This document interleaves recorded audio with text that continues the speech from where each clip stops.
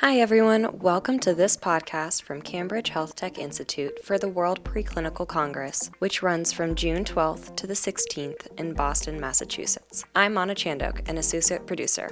We have with us today Aidan Sinnott, an executive director at Charles River Laboratories. Charles River Laboratories will be giving a bridging presentation between the preclinical models and tools in oncology track and the tumor models for cancer immunotherapy track at the World Preclinical Congress. Dr. Sinnott, thank you for joining us. Thank you for having me. What are some of the challenges in identifying new oncology therapies and bringing them to market? So there's a number of different challenges in this realm. They're broken out into several different buckets. Obviously, you have the scientific challenges, which are involved around finding novel targets, new spaces to work in.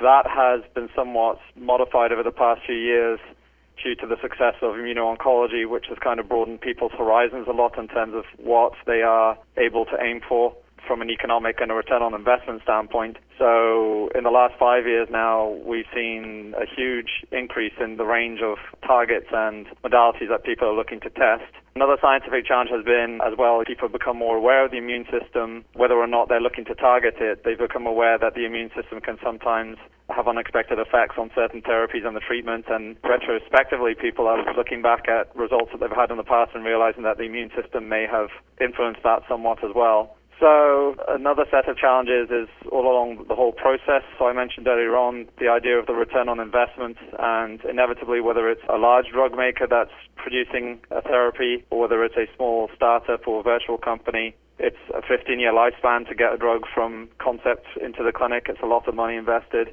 and there's the inevitable valley of death where a lot of therapies will end up dying. It's not always related to the fact that a therapy would not ultimately be useful. It's just to do with the fact that every company has to have a set of criteria which helps them rationalize the decision-making in the next process, and sometimes an asset which is promising can fail for other reasons. Obviously, another part of the process is ensuring that you have the resources to see that through. So again, we've seen some promising early-stage therapies that have been developed by smaller companies, and due to the fact that those companies were not able to get adequate funding, they weren't able to progress along the development pipeline. Usually what happens to those companies is either get bought up or at least their assets do, but sometimes they can unfortunately be shelved. And the final big hurdle, I would say, is regulatory. So certainly in oncology, the rate of development in the biology, the science of the biology has been so rapid in the last few years that the regulatory authorities like the FDA and other organizations are struggling to keep up. They're not sure how to interpret some of the new data. One good example is checkpoint inhibitors. Initially, when BMS developed their CTLA-4 checkpoint inhibitor with Ono Pharma, they didn't need to test it in animal models.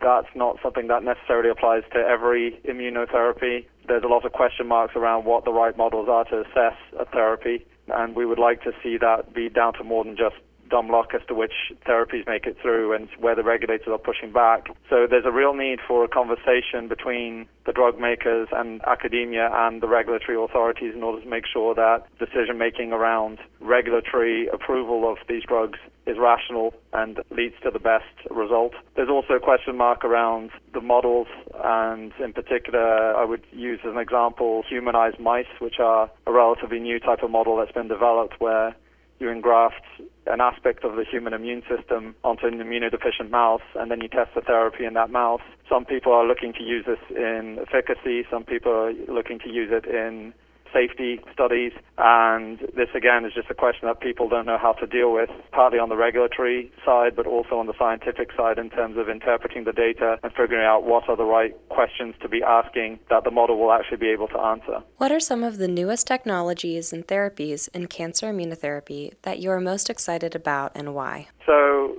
the thing that jumps out to me right now, it's still relatively a niche because there's a limited number of companies that are investing in this, but cellular therapies such as chimeric antigen T cells or CAR T cells are starting to look promising. So there's been a lot in the headlines recently about companies like Juno or Kite who have had some very good successes in terms of efficacy, and then you have an unexpected death in the clinic or some kind of immunological side effect, off-target effect.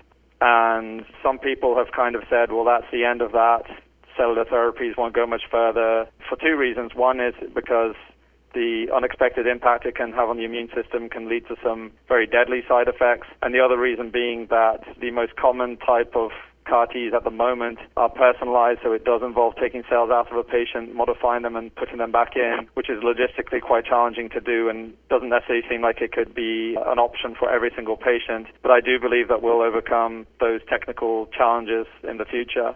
A much larger type of therapy that we're seeing now in terms of the size of the market and the number of therapies that people are setting in the pipeline are various combination agents that will seek to leverage the success of checkpoint inhibitors. So these are either drugs that will enhance the narrow range of checkpoint inhibitors in order to make sure that they apply to more than just a subset of patients, or that will somehow enhance the immunogenicity of a tumor in order to allow the immunomodulators to do their work, or else drugs that look to mitigate the toxic side effects of those drugs. And we've seen a lot of very promising therapies come through, so that's very exciting. And finally, I'd like to mention, it's not quite mature yet, but the epigenetic approaches that were quite hot and people made a lot of noise about them a few years ago have definitely not gone away. There's a number of companies working on epigenetics, and it's my view that the science is still not mature enough. Epigenetics is so huge, and we don't yet know enough about it, but I do believe that's going to be very impactful over the next 5 to 10 years as we learn more about it. Do you have any advice for drug companies looking to work with CROs? So I would encourage people to look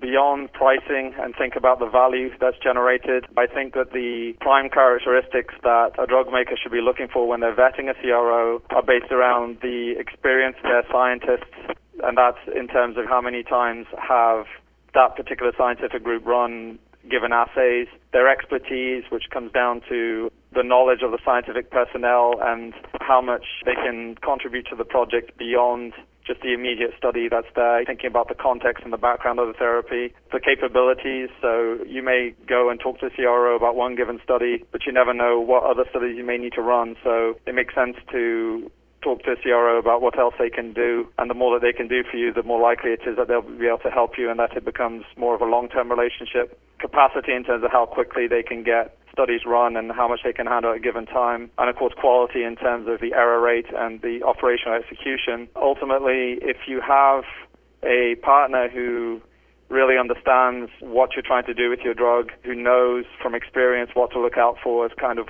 warning signs or other irregularities in the data that you may want to investigate more closely, it will save you money and, more importantly, time in the long run, because you just need to make the right choices at the right point. And then the other thing is, if you work with a CRO where people have good amount of expertise, it brings a different perspective to a project. It becomes a collaboration, and that will benefit you even if you work for a large company. There's always a certain amount of culture that influences the way that people think, and I believe that having the widest range of perspectives will help you, guide you to make the right choices, challenge you, and enable that the drug or the therapies that you're exploring will be guided as best as possible. If you're going to fail, it's better to fail early, and if you're going to succeed, it's better that it's rigorously tested by somebody who doesn't necessarily share the mindset of you. Dr. Sinnott, thank you for your time and insights today. Thank you very much. That was Aidan Sinnott, an executive director at Charles River Laboratories. Charles River Laboratories will be giving a bridging presentation between the preclinical models and tools in oncology track and the tumor models for cancer immunotherapy track at the upcoming World Preclinical Congress. That'll be held June 12th to 16th in Boston, Massachusetts. If you'd like to hear from him in person, go to www.worldpreclinicalcongress.com for registration information and enter the key code podcast. I'm Mana Chandok. Thank you for listening.